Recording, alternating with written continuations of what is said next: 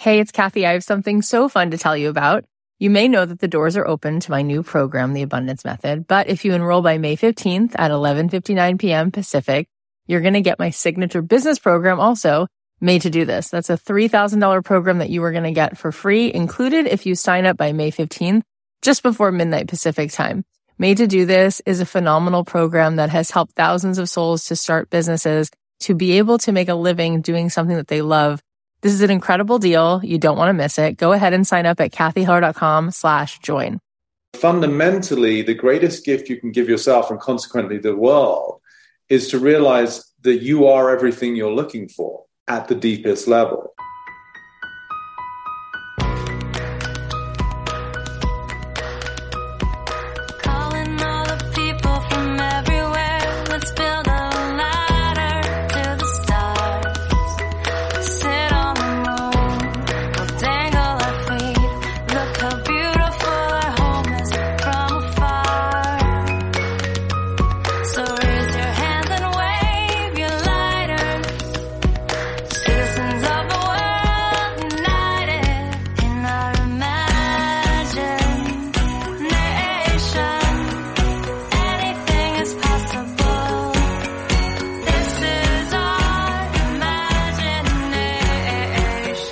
Hey guys, it's Kathy Heller. Welcome back to the podcast. I hope that you are already feeling a little bit of that exhale, that December holiday out of office feeling. I hope you're giving yourself some of that time to slow down.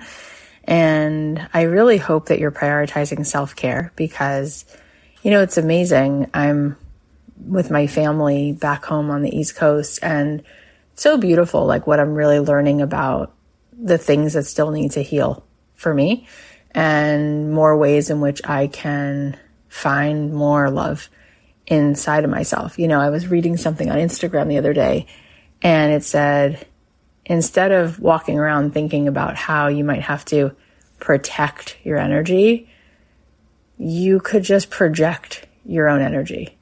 You know what I mean? Like, think about someone like the Dalai Lama. Okay. I don't know him personally, but he seems like the kind of person that regardless of what environment he's in, he just is going to come with love. He's going to offer peace. He's going to bring that into the space, and then that becomes very much what he continues to experience. And so I think that when we have family, when we have holidays, when we have expectations, when we have these kinds of events, I think it can shine a light on where we can find more peace by being more in control of where we're putting our attention and focus, as opposed to just kind of allowing the environment around us to decide. And also maybe part of really learning how to love is just accepting whatever is. And that's really loving people. And then at the same time, just being there for yourself. So I know that the holidays can be a mixed bag, and my parents are divorced, and so there's definitely layers to things and complexities to things, and continued healing that goes on in these times. It becomes more prevalent, but it's beautiful at the same time, this journey that we're all on. But I feel like this human journey requires a lot of courage. Anyways, I am so excited about today's episode, because the gentleman who is here, Peter Crone, is amazing. I am blown away by his grace and his wisdom.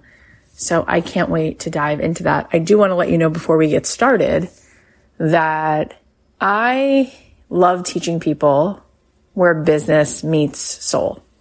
I love teaching women specifically how to grow a business, how to start and scale a business, because I started this business, this platform, everything I'm doing now, I started in 2017. I was 37. I had 3 kids, 10 days old, 3 years old, and 4.5. And since I started that business, every single year, I have made multi-millions. And it's not from having fancy slideshows. It's not from having a big team. It's not from knowing how to do all of these like sequences and email funnels, none of that.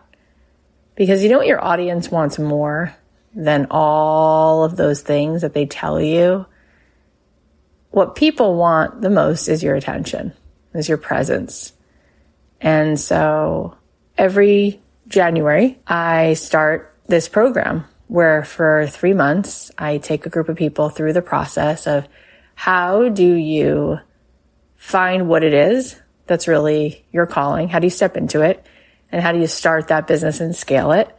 And we always improve these programs because there's always just another layer that I find needs to be shared and that comes through.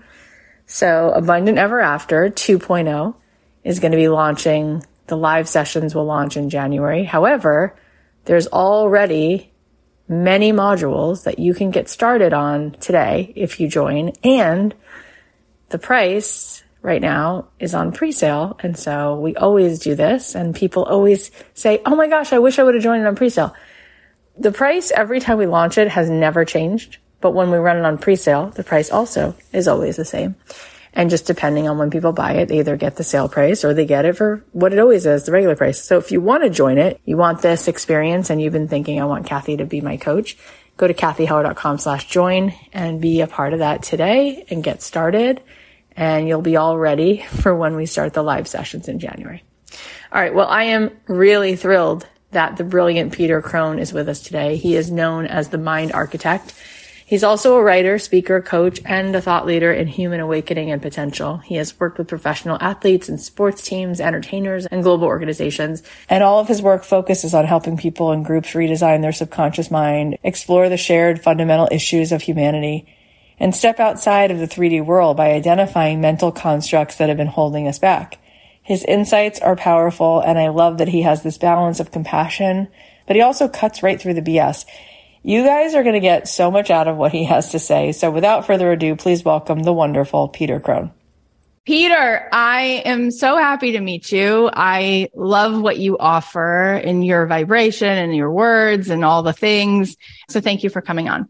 Thank you for having me. I'm so glad we got to connect, and especially given the depth of amazing work you've done. It's never lost on me the opportunity that I get to speak with people like you and reach your audience, and the intention, of course, being to make a difference. Well, you're so sweet. I want to just start diving into all the things that you teach. Sure.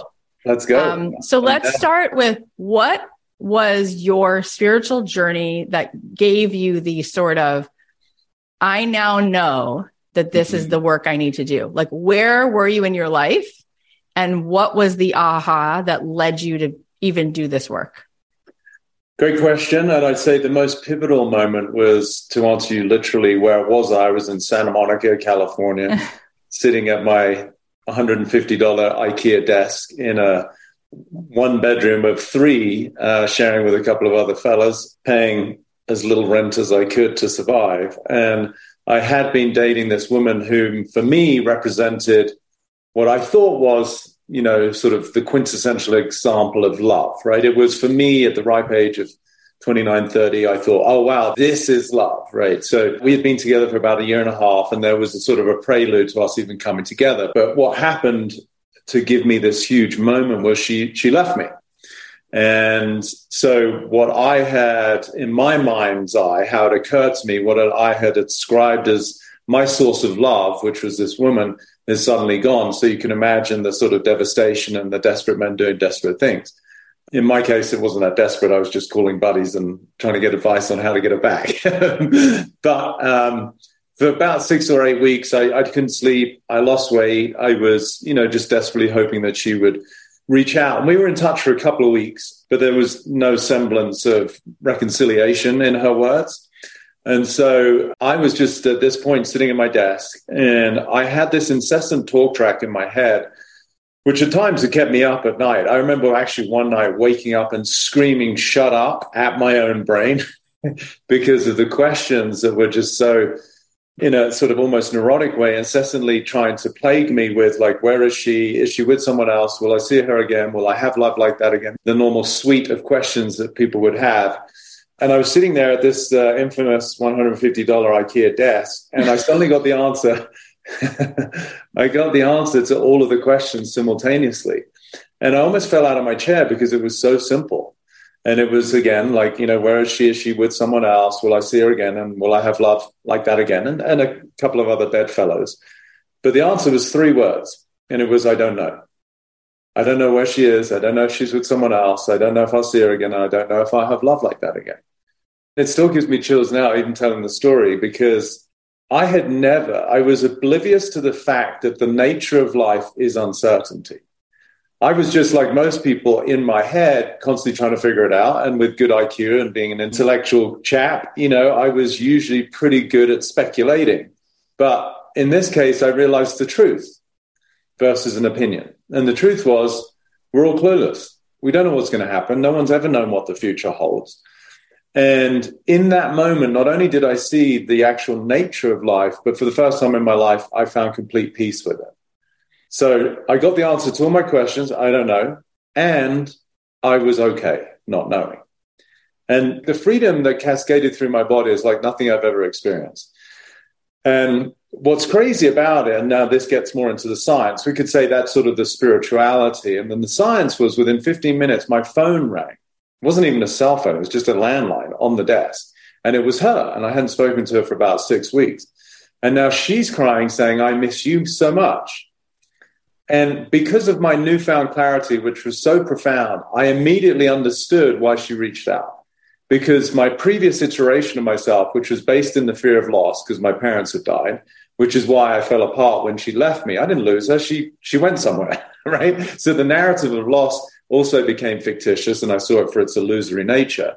And so I never lost anything. And at that moment she called, I suddenly realized, wow, I'm actually available to her.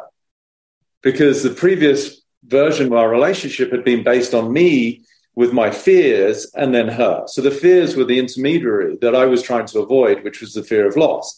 So even though I was a beautiful boyfriend and very kind and very sweet, my nature was there. It was just contaminated with my own fear. And so at that moment, I realized, wow, energetically, entanglement theory, she didn't know what I'd just been through or the epiphany I just had, but energetically, the veil of constraint had just dropped. And so she was able to call me. And so that, without doubt, was the most pivotal moment. And from that moment forth, I knew there was nothing else to look for but true freedom.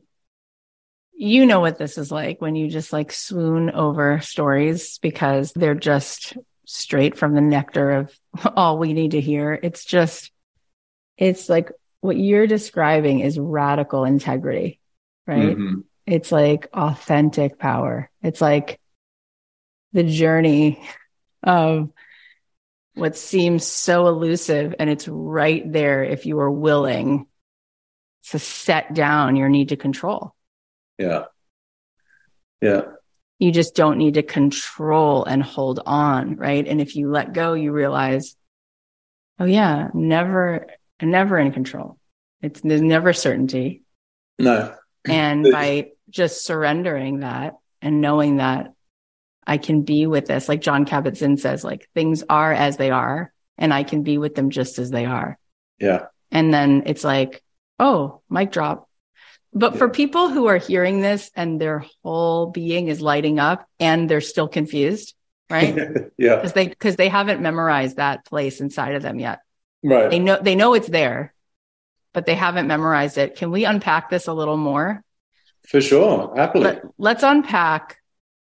There's 2 big parts I want to unpack. One is the entanglement theory piece of the science of, oh, now I've lifted the veil and like, boom, there she is. That's a whole gorgeous piece.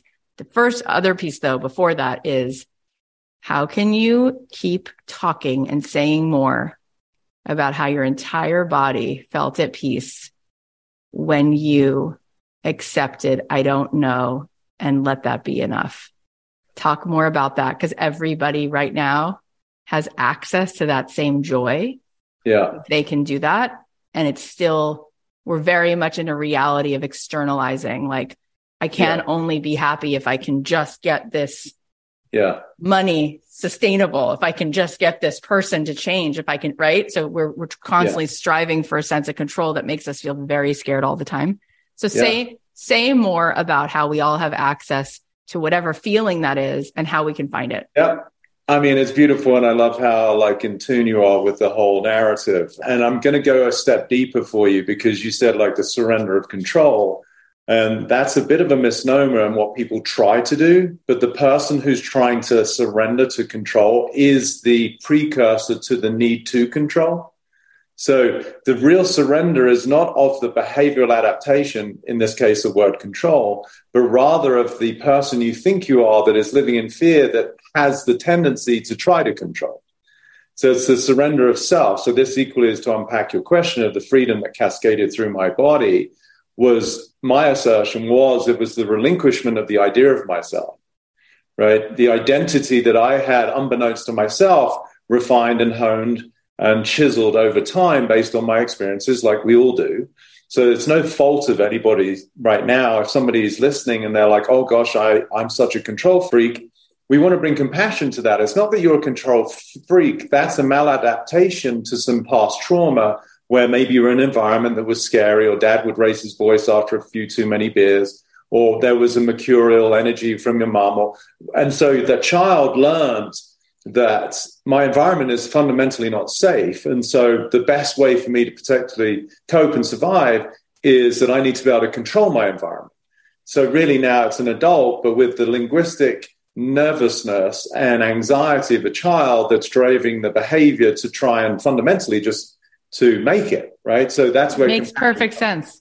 Yeah. So for me at that moment, the part of me that couldn't sleep, that lost weight, that was calling friends, that aspect of me died at that moment that I got the reconciliation of the need to know.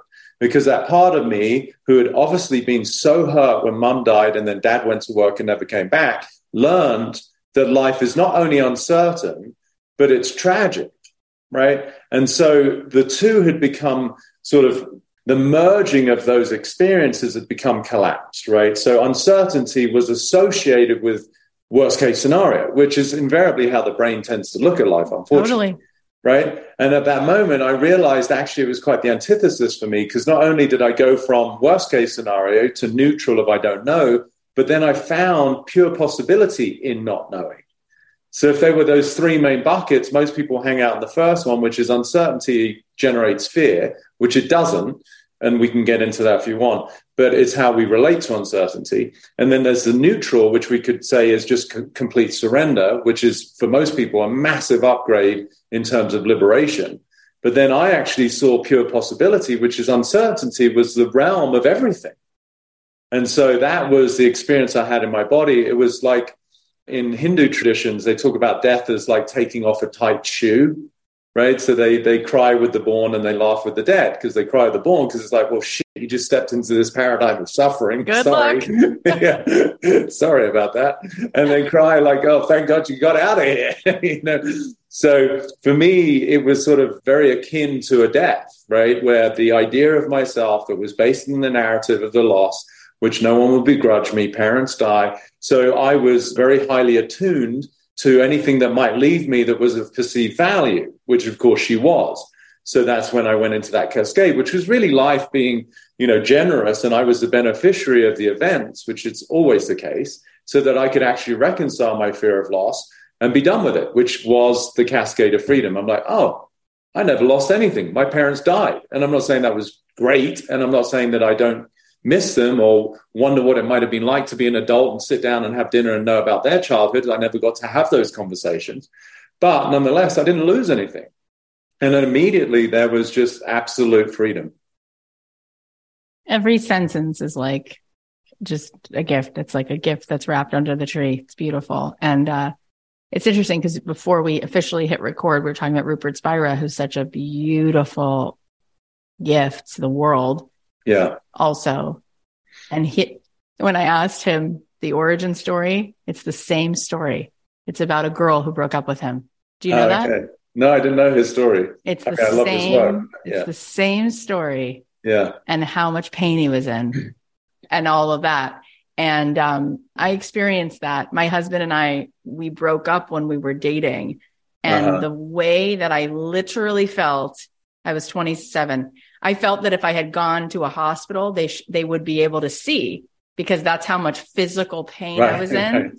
And my parents got divorced when I was little, and there was a lot of abandonment. And I remember taking myself to UCLA to a silent meditation retreat, and sitting there feeling like somebody was literally taking my skin off. That's how bad it felt to sit still.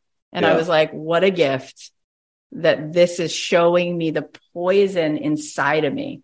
I've heard Gary Zukav talk about that too. Like, it's such a beautiful, valuable gifting when we experience these things, because the other person is shining a light on what's reverberating inside of us that we can now lovingly let go of, that we can hopefully break through. Yeah. And you did. And now you help a lot of people with that. As you're coaching people in all the different ways that you offer coaching, where do people get stuck in this? Like, even though they hear you say it, and they walk toward you because they get it and they're ready to get it, what do you see that gets them stuck in their resistance, that doesn't let them fully surrender it? I think there's a multitude of things. Invariably, the most obvious being evidence, fight for your limitations and they're yours. So invariably, it's very slippery, right? Because most people that are attracted to my work are, let's face it, usually mid-20s on, right? And probably older, 30s, 40s. So at that point, conditioning is quite ingrained. And so not only is the conditioning of the behavioral adaptations from childhood, and we use the word trauma lightly, but everything is a trauma that basically is the absence of love, as far as I'm concerned. So everybody's got trauma, right? Because not every kid was perfectly loved. And that, I could argue that that's why you're here in this dimension, is because you have stuff to process. So, you've attracted these circumstances perfectly for whatever you're here to reconcile. So the circumstances that then led to the behavioral adaptations that led to the identity of who we think we are means that we attract partners, careers, circumstances to reinforce the way that we view life. Basically, the way that life occurs to us is the way that we then think, feel, and act. So it becomes a vicious cycle of repetition. So I'll give you one example. Someone flew from London to work with me for 3 months, and she stayed in LA. And when she went home, she called me within 24 hours. And she said, I've just walked into my house and I don't know whose house it is. And that spoke to this energetic signature of who she was relative to who she's become. Now, she had the luxury of being in a different environment, in a hotel, coming to my house, meeting new people, different sort. And so it's almost like there's this gift of a blank canvas. And oftentimes, where people through survival will move cities, move countries, right, to quote unquote try and get away from trauma, which can help, but oftentimes will only manifest further down the line because they actually haven't reconciled the deeper conditioning. So that's the biggest issue, really, is that people will have epiphanies. They'll go to these workshops and they'll jump up and down and they'll scream and do whatever they do. But people do, and go to legitimate. It could be a silent meditation for 4 days. But then they step back into, quote unquote, the old laundry, which is where they have, unbeknownst to themselves, created an environment that supports who they were. And so it takes discernment, it takes concerted effort to break out of a conditioned environment for which most people were oblivious they've been in for 20, 30 years. Think about breaking out of orbit, right? And it takes a shit ton of energy with rockets and fuel, whatever. So it's akin to that. Breaking out of an identity is akin to that sort of degree of energy sometimes. Now, I say sometimes because Ramana Maharshi had a beautiful analogy. He said that people would walk into his ashram, and he said, imagine that everybody is carrying a palm full of gunpowder. And he said that some people's palm with the gunpowder is completely submerged with water. And then some people it's just damp, and then some people the gunpowder is bone dry. Now, Ramana Maharshi will say the one insight, the one distinction, the one case study that is full of richness. The person whose gunpowder is covered in water may go, it's kind of interesting. The person that's damp gunpowder might really feel something. And the person that's dry gunpowder, the spark is sufficiently profound that there's no turning back. Once they hear that distinction or insight, then they're not the same person. And so that's akin to providing what I call systems of support for the new version of you. And so that's why most people can have epiphanies. Hopefully, even during the course of this conversation, they'll have some revelations. But if they don't, then adjust their environment, and that includes people, to accommodate for the new person they choose to be, then it's easy to drift back to who they've been. I just want to sit here and listen to you from now till the end of time. All I want to do is listen. You know, when people are just playing the most beautiful music and your whole body just has an exhale and you're like, I just want to sit here and listen to this music because I'm taken home. And that's such a gift you give, Peter, because when you offer that frequency, and that's the radio station you play, just hearing the music, everybody tunes in and then they're harmonizing with you without even knowing it. It's just like, that's what resonance is. Like we become in resonance then with you, which is clearly why you are such a sought after coach and teacher and all of those things. And it's so beautiful. And it's like, I want to like talk about 19 of the things you just said. Let's talk about the second bucket that I talked about before. Entanglement. Yeah, because I love it and people love it too, but they don't really get it, even though they want to get it.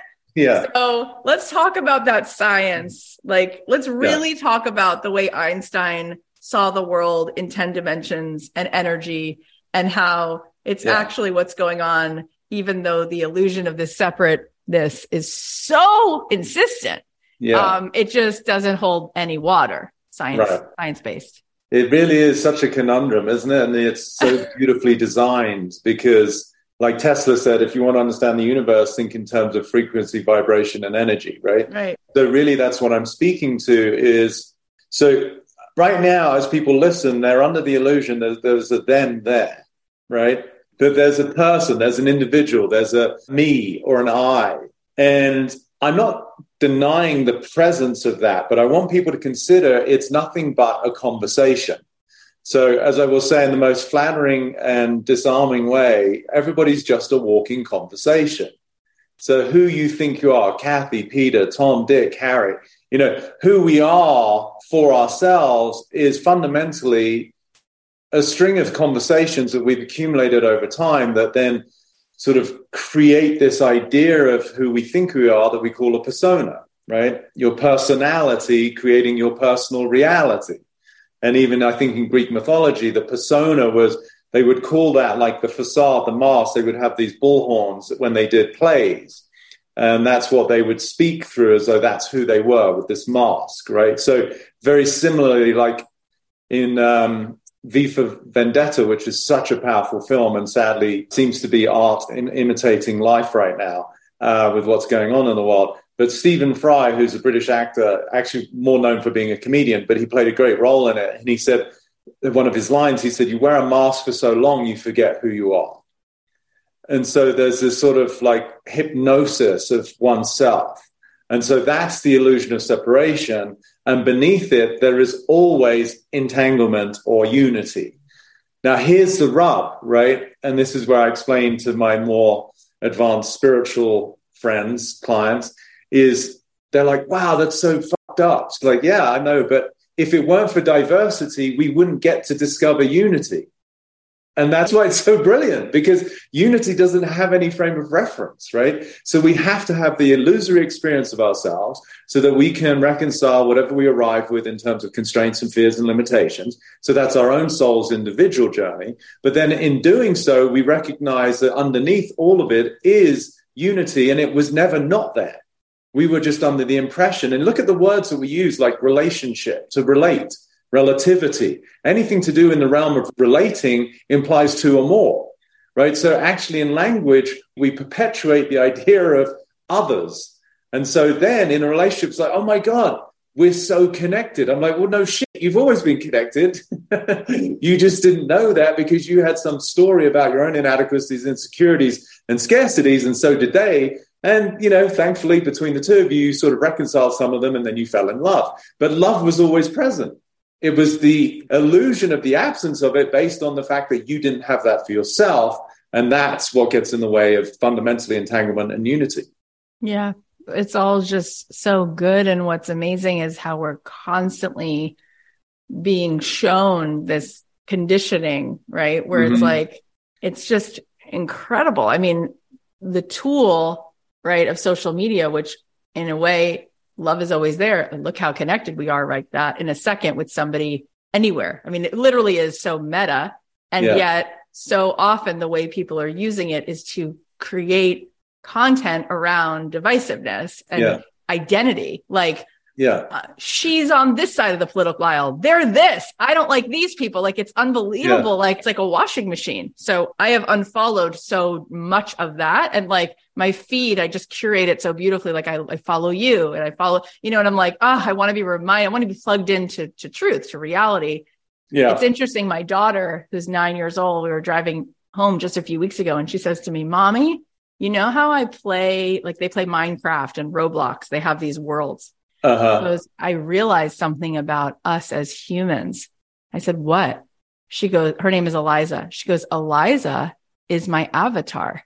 And I go, that's exactly right. And she goes, because I'm a soul and you're a soul. Kathy's your avatar.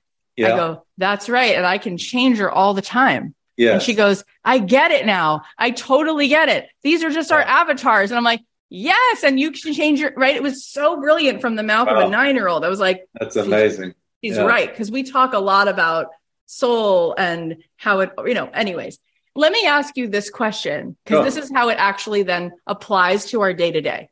Okay. So you're having a moment where you bump up against contrast. You realize that you're being a pleaser, or you realize that you don't like something someone said, and now you're all animated inside. You're activated, right? Yeah. How in those moments, when something occurs, when something goes off, can we recognize what you're saying right now and have the courage to step into love, to step into a higher altitude, so that we don't have to keep practicing these stress hormones, so that we don't have to like hear what you're saying and then not actually apply it to the moments when we're being given a gift to see and shed these old patterns, to see and shed the way our avatar like built a way to protect itself. It's like, how do we have the courage to dive in, to appreciate it, to see it, and then actually set down the old survival skill and be like, I am going to say this from love. I am going to see it differently. I am willing to walk away. I am willing to say what's true for me and allow people to have whatever experience they have. All that stuff. It's like just the degree of codependency that we carry around with these old avatars that we're tired of playing them. We don't want to play them anymore. We hear what you say and we go, yes, yes, yes.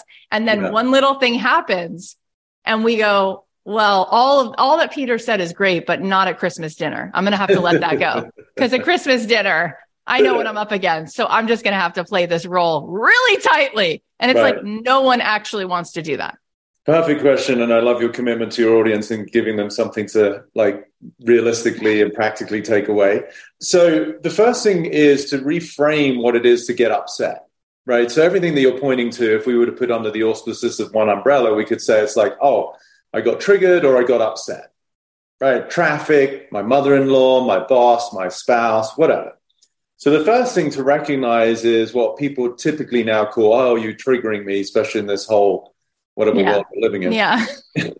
Like everybody's upset by everything. It's like pathetic. But so really it's about, what is it? Like offended by everything, ashamed of nothing. I saw as a recent meme. It just seems very appropriate. So when someone gets offended or upset, we want to, first of all, look at that as a gift, not a problem. Because it's sort of ipso facto right now, like I'm upset and it's out there somewhere, right? It's like my boss, it's my spouse, it's my kids not listening to me. So the illusion from the perspective of the brain and the identity is that I'm feeling the way I'm feeling because of the circumstances of my life. So right there, because of that frame, you've already put yourself in a disempowering position. You're saying, I'm at the mercy of my circumstance, which goes back to your question about how do we reconcile or surrender control. Well, you first of all have to recognize that you are the generator of your own experience. You're not the victim of circumstance. If you really think you're the victim of circumstance, then it's only logical that you're going to constantly try to control circumstance because you don't want to be a victim or you don't want to feel upset. So we first have to understand the actual genesis of your experience, which is self. You're generating that based on your perspective. So once people can take that on, they're going to get a semblance of responsibility, which is the only place that you have any power to do anything, right? I'm fully responsible for my life. Even when I got T-boned by a guy going through a red light, and I was on my Vespa, like people are like, wait, how are you responsible? I said, well, energetically in my karma, he had to pay for a new bike, like in terms of the practical level. But if you don't own every aspect of your life, then you are a victim. So that's the first thing. Whatever you're experiencing is on you, not because of something.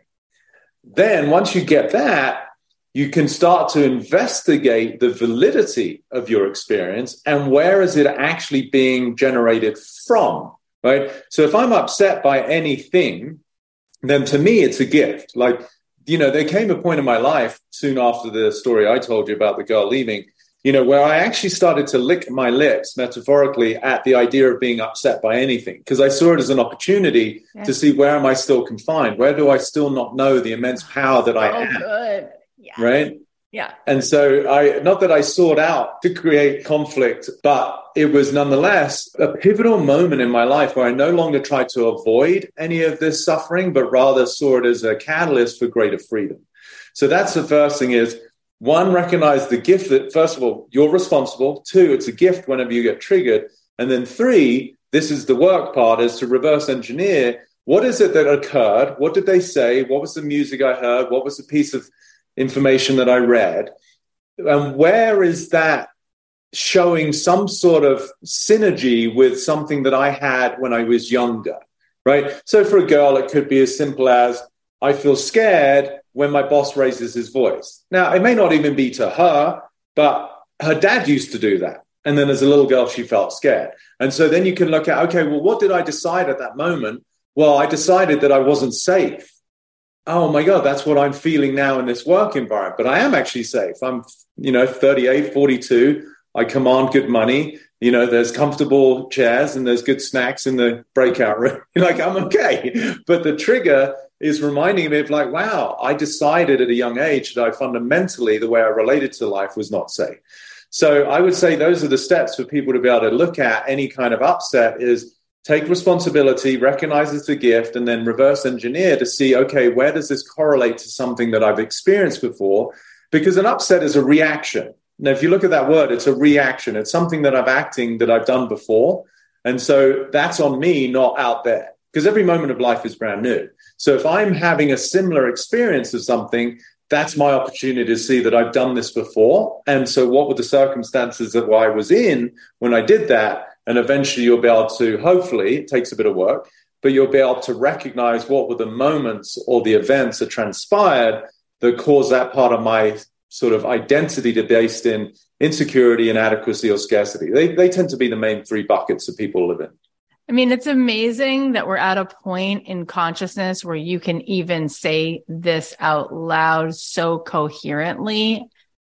And the fact that you can unpack this and there's still humans 12 feet away from us who are literally seeing reality completely the opposite, that they are constantly, they are a victim to every single thing that can happen and their happiness is nowhere in their grasp. I mean, I was sitting here thinking, if it was a possibility to have you get up and in this exact same loving way as you always are, like address the UN and said what you just said, right? Yeah. And if everyone could actually hear, like they were actually available to hear, how in one moment, we would then have a very different world. But instead, whether it's an international a geopolitical level, or if it's what's happening with your mother-in-law or your neighborhood, or just the way in which you're responding to a comment online, it's the complete opposite, the experience that most people are living, which is, I cannot be at peace until this thing outside of me changes. Yeah. And therein lies all of the feeling of dysregulation, right? That's it. That's all that really is going on. It's so simple, and yet simple can be so complex when you buy a story of, like you said, you buy a story of reality of yourself, which is just a conversation. It's an ongoing conversation, right? Deepak was here and he was like, who are you?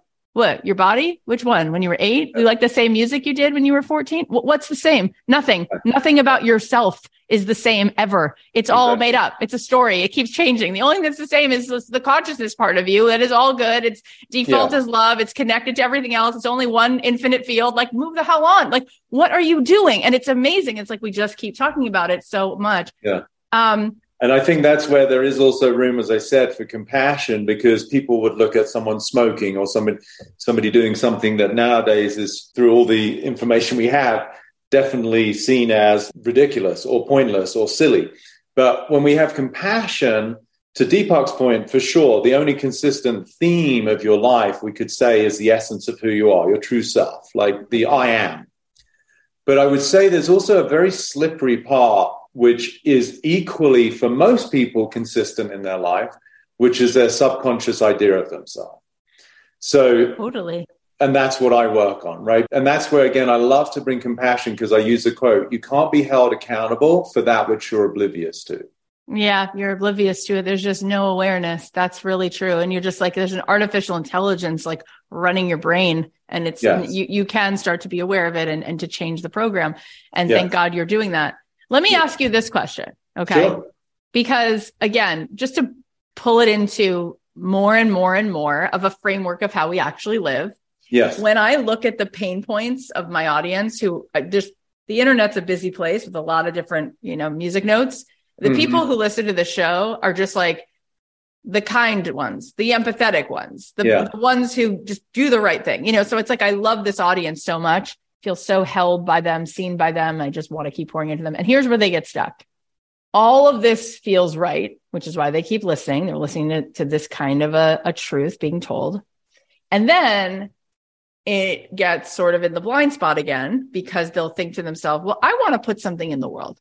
I want to speak a truth. I want to be writing something, creating something, create a podcast, do something to show up for my calling. And all of a sudden, I feel people have to like me. And if they don't, I won't be able to tolerate it. We go right back, right? It's amazing. Yeah. It's like, if I make something messy, what will they think? If I say what I really feel, will they unfollow? If I charge money for something, will they think that I don't appreciate how much hardship there is around money? So who am I to charge? I'm not joking. It's so, like you said, we're so unaware.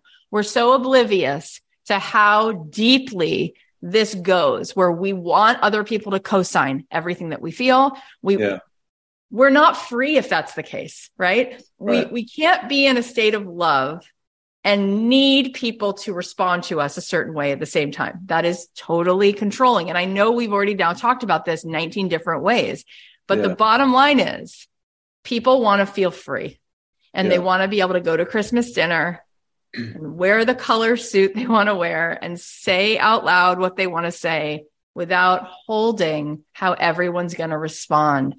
And they're doing that because they need belonging, and they'll choose belonging over authenticity. And they don't even realize that authenticity is really a choice, because they're supposed to care, because they shouldn't charge more money if people really can't afford things. And it's like, there's just this constant entanglement, not in a good way, an entanglement of egos rather than souls. And so people in this audience have things that they want to do, but they're afraid they're not perfect enough. They're not able to speak what they want because they're still very tied into how everybody perceives and what they want from them, which is their approval.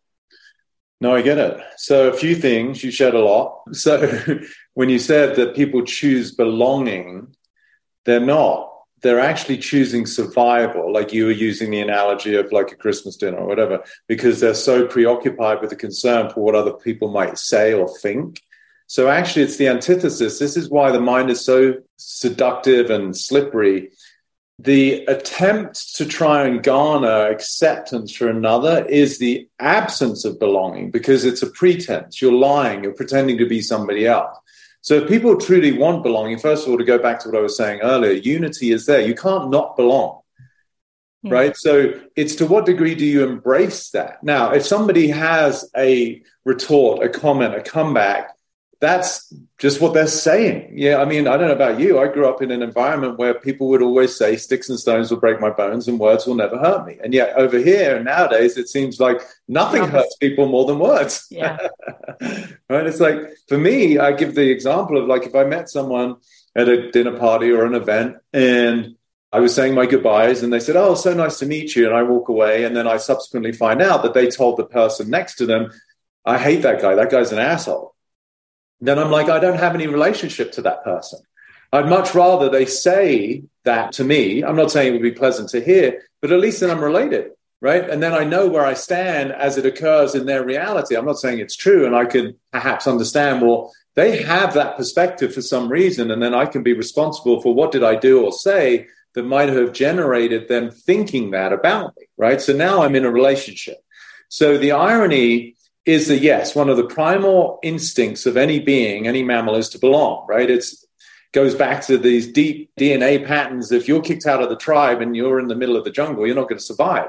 It's just nowadays it's like comments and likes on social media, or it's getting along with the in-laws or whatever. There's no saber-toothed tiger that's going to eat you. It's just you might be excommunicated from the next family gathering, which I understand, for a lot of people can create fear.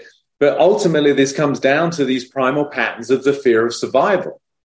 So if people really get that true belonging is the absence of the need to try and belong.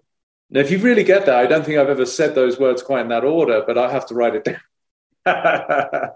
is that I understand the mechanism by which people like edit themselves, but then they're being inauthentic, right? So if you truly want to be free, then the gift of your discomfort is what life is giving you to show where you're not. It goes back to what I said earlier. It's one of my most popular quotes. I say life will present you with people and circumstance to reveal why you're not free.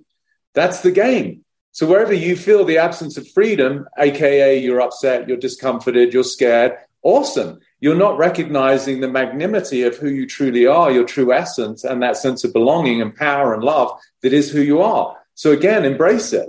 Go to freaking Christmas dinner and say whatever the hell's on your mind. And, you upset grandma. And it's like watching freaking Wedding Crashers. Like that dinner was the perfect example of people just, especially grandma, saying whatever the fuck she wants to say, right? And it's actually comical because it's like a kid, right? Like go to a cocktail party. There could be people there that are all millionaires and they're dripped with their designer whatevers, right? From clothing to jewelry. And then you throw a 3-year-old in the mix who's running around and he's spilling shit and he goes up to one person and goes, why don't you have any hair? Why are you fat? It's like, and it's brilliant because everyone else is thinking that, but no one wants to say it, right? So this is why I consider myself to be one of the most childlike people I know, not childish, it's a subtle distinction, but it's like to recognize that we're all screwed. We're doing the best we can. No one knows where we're going and it's okay, right? And to give yourself permission to just say how it is. And it goes back to your Kabat-Zinn quote of like, I'm paraphrasing it, but basically the way I said is, can I be with this? Life is the way it is. And can I find peace with that? And most people can't. And that's okay. But that's not a prescription for you to put yourself into further submission or to be suppressed in the way that you want to speak for fear of being judged. When I help people in relationships and they have this same kind of narrative of like, oh, well, I can't say this, or what about that? I'm like, listen, you've rejected yourself before you've even given anyone else an opportunity to do it for you. Right? At least give it a shot and let them say no before you said no. So whether they're writing a book, they want to start a business to speak to your audience, or they need to end a relationship, start a relationship, like, what the hell do you have to lose? I mean, I tell my clients, this is cliche, not one of my quotes, but it's like playing it safe is the riskiest way to live. That's one thing for people to recognize. And then I tell my athletes particularly, if you're okay with every outcome, you've got nothing to fear. Yeah. And every outcome is a superimposition of your own imagination because you don't know what's going to happen until you try. So anyway, hopefully there was something in there for it's so good. And it really comes down to something I've been thinking for the last few years is like, people always ask the question, there's always a moment where the question is, what am I supposed to do? And I think the real question is, how am I supposed to be? Yeah. Because all of the getting ahead, truly having progress is in how are you being? What meaning are you making of it? How clean are you with all of this? Because it's not about strategy and here's the 10 steps to 8K months or whatever you know what I mean? It's like, or how are you going to get the girl? It's like, how are you clean with all that could be here, right? How are you showing up and interpreting and making meaning of things? And your work is so good. As we're sort of closing, I want people to know you have all of these different ways in which you coach. You have a mastermind, workshops, one-on-one coaching. And my question to you is, if you could just free associate for a second. Yeah. And I were to say to you, what's your answer to what do you hope that people, when they coach with you, will walk away with? What if you distilled it, if you free associated and you're like, here's really what for me it all boils down to. Here's what I'm hoping that they get, that they have when they're on the other side of that coaching. Like, what do you feel you want them to walk away with? I would say, and I've used this word a lot, and you're probably familiar with it just by virtue of having listened to me, that what my gift to them, and it's a dissolution process. Most people go to see experts for solutions, which only reinforces the fact that they think they have a problem. And I'm like, you don't. So the gift is the experience of freedom that they never even knew was available. It is the reconciliation of themselves. And this will go back. I just wanted to make a comment about like your question before of like, people can't express themselves, or they're concerned about what someone's going to say at the Christmas table, or they want to start a business, but who am I? And they don't want to charge, and all of that, right? That whole realm of feeling insufficient or inadequate. Yes, yes. What I'll distill it down to people is, you could say it's like a choice. Which game do you want to play? Do you want to play the game of trying as hard as I can, which, by the way, spoiler alert, is exhausting and futile. But if you want to play this game of trying to be loved and accepted by the world, that's the game most people play. Or are you going to play the game of discovering love and acceptance for myself? And right there are literally two experiences of being human. They are distinct worlds. We're all familiar with the first. We've all done it. I did it for 3 decades. But for the last 2, I have been playing the game of I am love and acceptance. Now, if someone can't meet me there, that's fine. But it's probably not someone I'm going to have over for Thanksgiving, or I'm certainly not going to date them.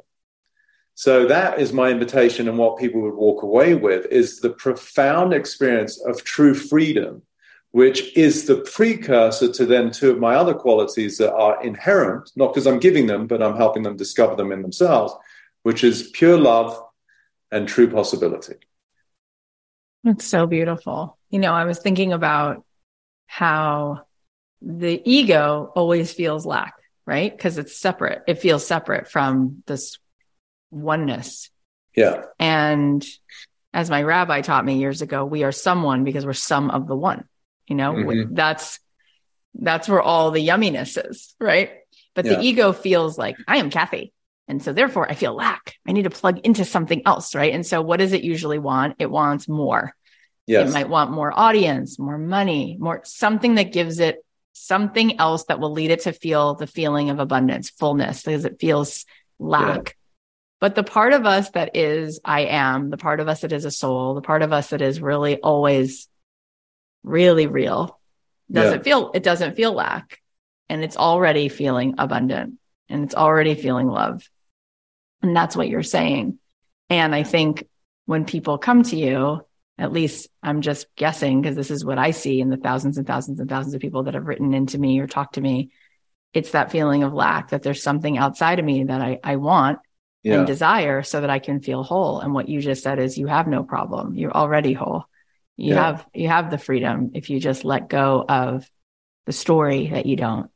Yeah. And that's all it is. And really just to both be compassionate, but be responsible with what I said is, I understand that dynamic that people play. Like look at the design of our equipment, of this mind body thing that we call us, right?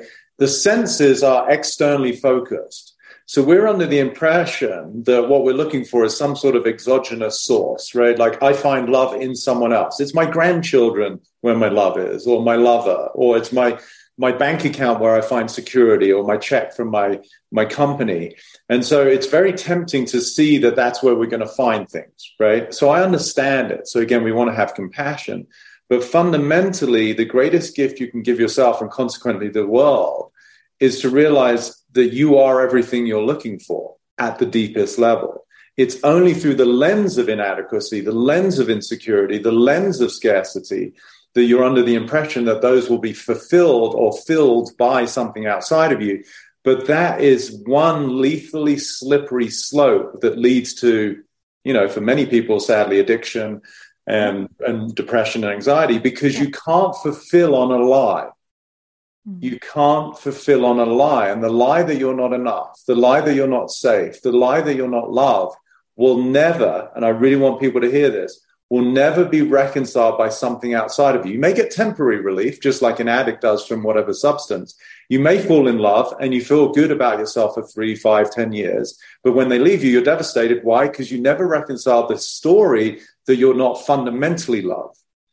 And so that, I hope, is the greatest gift for people, is to reconcile the fact that you're not looking for something outside of you. You're actually looking to integrate, not even get rid of, but integrate your humanity, which by design is based in some pretense that there's something flawed about you, and there isn't. That was so beautiful. So all the talk that's out there about manifesting. Yeah. Right? All of that. Even when you hear it from a spiritual place, there's a lot of those people too. Yeah. Right?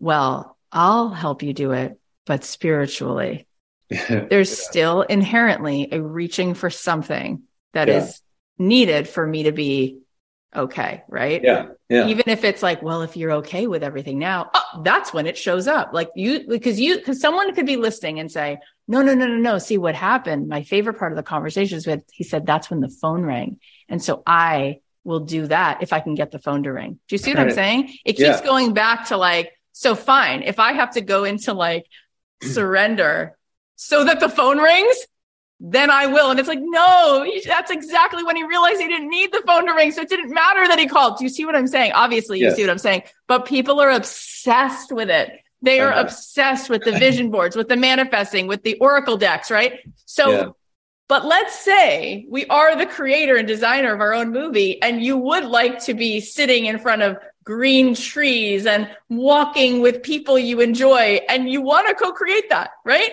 Yeah. So it's like, it's an interesting question, because you want to fully get everything you just said, because it's the truth. There's no other truth. This is it. Your access to feeling good and wholeness is here, totally irrespective of those things that you keep predicating it on, obviously. Yes. And you also don't have to sit next to a dumpster and eat off the floor, right? Yeah. You can stand up. Like my husband always says, like when there's birds in downtown LA eating out of the sewer, he goes, they're stupid. Don't they know they have wings? They could just go to Santa Monica. Like they can fly on the beach. And he's right.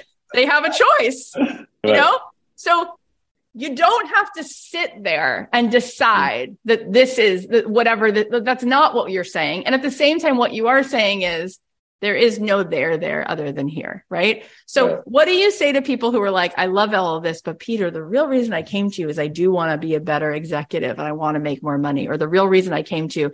And it's like, I guess my point is like, what do you have to say about that whole world of co-creating a better life for ourselves while really getting and understanding that this isn't a gimmick? The reason that phone rang, you weren't after that. No. You understand what my question is? Oh, 100%. It's like such a fun topic for me to discuss, as I have many times. So the first thing is people don't want what they think they want. So you said they want to be a better executive. They want to make more money. No, that's not what they want. Let's just take a completely random example. If we were to walk outside on any main street of any major city, and let's say Peter Crone is a genie, which we could articulate I am at some level, and I'm granting wishes, right? And we go up to anyone and say, hey, I give you a wish. What would you like? For the most part, most people, now some people may have a grandma who's sick and they're like, oh, please make my mum healthy. But for the most part, people are going to say, I want money, right? And most people, not understanding how, certainly nowadays, printing trillions of dollars and it's really affected things. Most people are going to say something like $1 million, which based on the effed up economy we have really doesn't get you far, but let's play with it, right? Okay, I'll give you $1 million. But before I give you $1 million, here's my question. Have you ever had $1 million? I'm going to say 99.9 points are going to say no. I'm like, okay, so then how do you know that's what you want? You've never had it. So this now speaks to your question. What I said is people don't want what they think they want.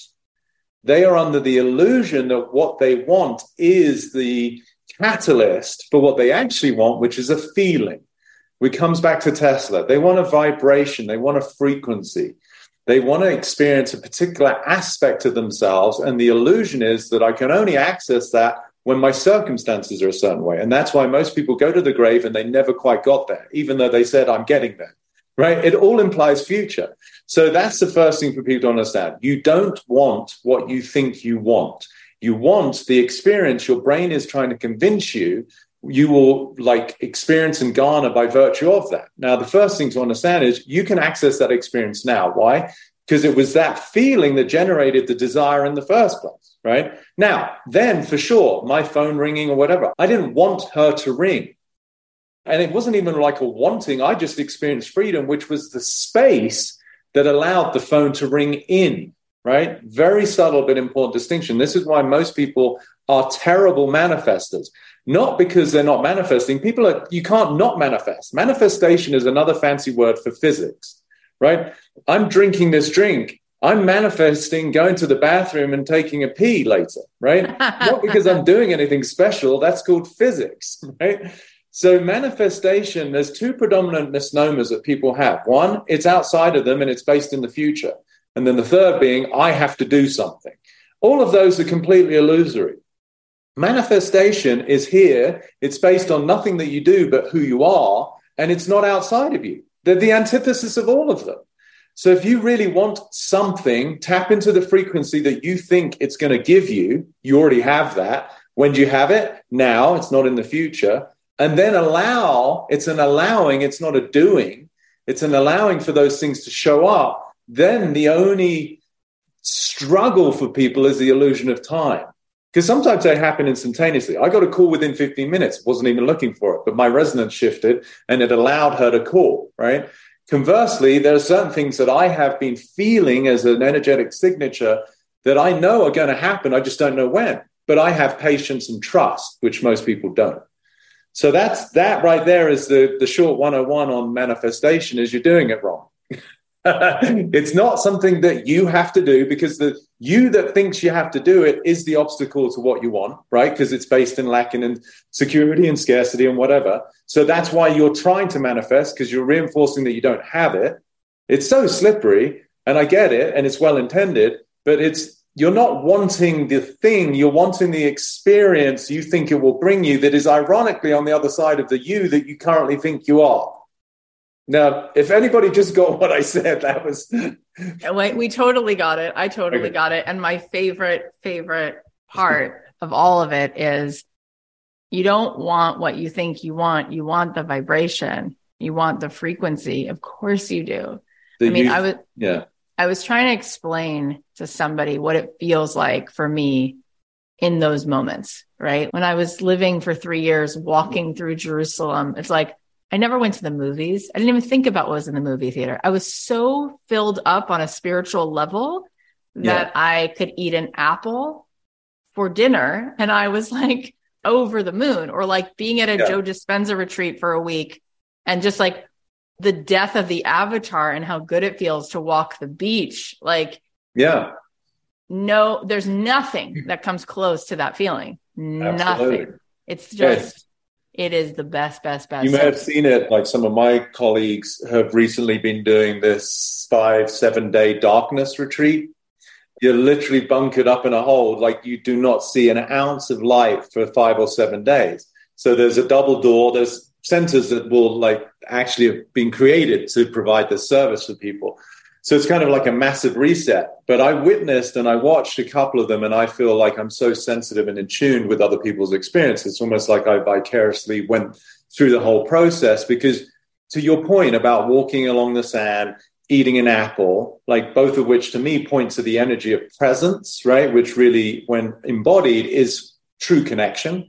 So when I saw these people come out of these darkness retreats, what they were experiencing subjectively, their personal experience, was the magnificence and the miracle that life is.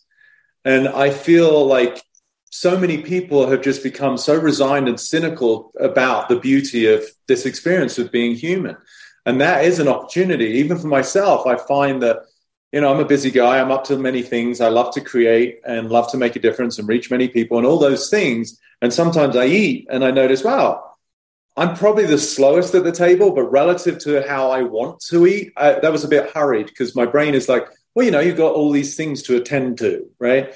And so there's a distinct intentionality now with me being with you right now, or me in the way that I will eat. And not always, but that's my invitation to people, as cliche as it is slow down and be where you are, as opposed to trying to be where you're not. And most people put all their time and energy into trying to be somewhere they're not.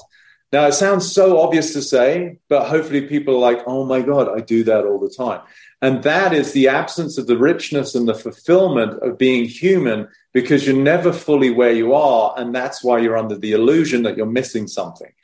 But truly, truly, you ate an apple. My vision was of a strawberry. And I took a minute after I'd watched my friend come out of the darkness. And it probably took me it sounds insane, but about 10, 15 minutes to eat one strawberry. And I'm not saying that that's a prescription for living a full life, especially if you have kids and shit to take care of. But just feel into the possibility of being so present with something in an experience. Maybe it's just with Eliza tonight, or when you go and see her, or your husband. You take that extra second to be fully present and just notice how the experience of worth of yourself and life starts to escalate. Everything you say is it's just gorgeous. And I want you to tell everybody where they can follow you and where they can take part in any of the coaching, different packages and different ways in which you teach. Just let us know that now. And we'll put links in the show notes too. Okay, thank you. The best place is just my site, which is my name, petercrone.com. Same for Instagram, it's just at Peter Crone. I am on Facebook. I don't spend much time on there, but that would be my name, or the Mind Architect. And yeah, we've got some fun things coming. We just wrapped up our second mastermind that just brought everybody to tears. It's so powerful to witness online in a group, mass transformation and liberation, and the support from the community, which has now inspired me to create something called the Freedom Community, which I wanted to make available to as many people because it's a very nominal fee per month. The masterminds obviously are more intense and more expensive, but this is just a place where you can join a like-minded group of people. There's exclusive content once a week, and then once a month you can do a Q&A with me as part of the group. How do they join that? Is there a direct link? If you go to my site, it'll be on there. Okay. And actually very soon, in about a week, so by the time this has come out, we will, at the top of my Instagram, I just found this out from my media guy, you can actually pin 3 posts so it stays there. So that's what we're going to put at the top. So either through my site or at the top of my Instagram, it will say the Freedom Community. You are just the best. I mean, everything you offer is it's just all the best. And I'm so happy that we got to connect, and I'm going to just continue to send people your way and support you. And everybody is better because you were here today. So thank you so much.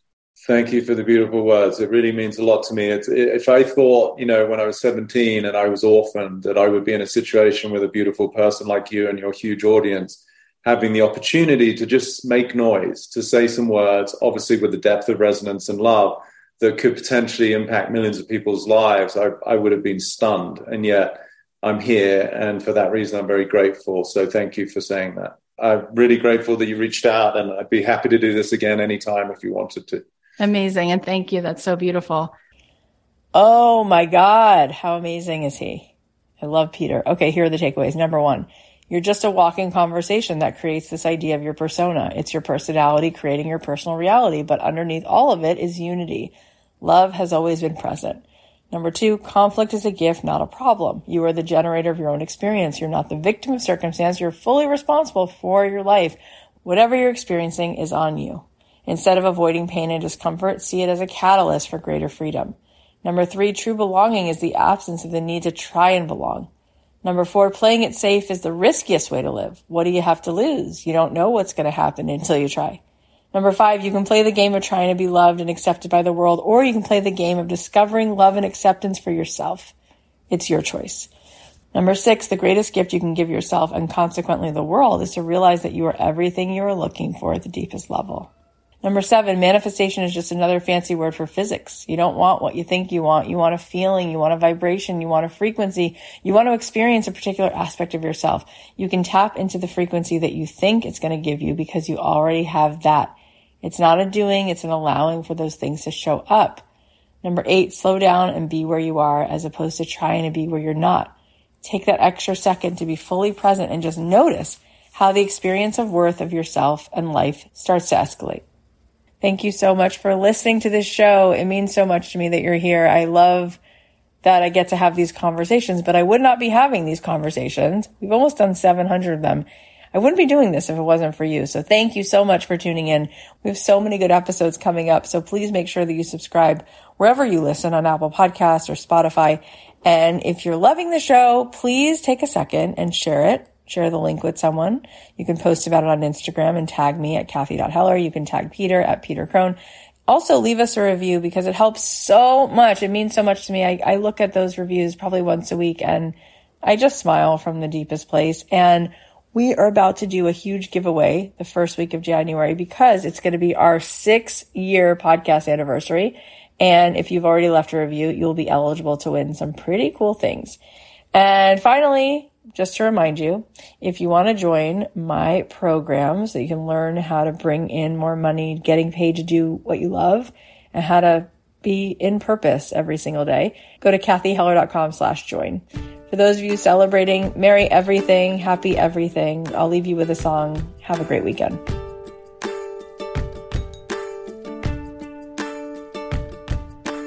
Everywhere it's December, from New York City to Budapest, we are all the same on Santa's list.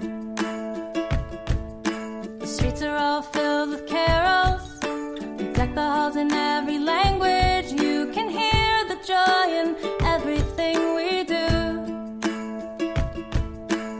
So light it up all around the world. Pass it on, every boy and girl. Spread the love, spread the happy holiday.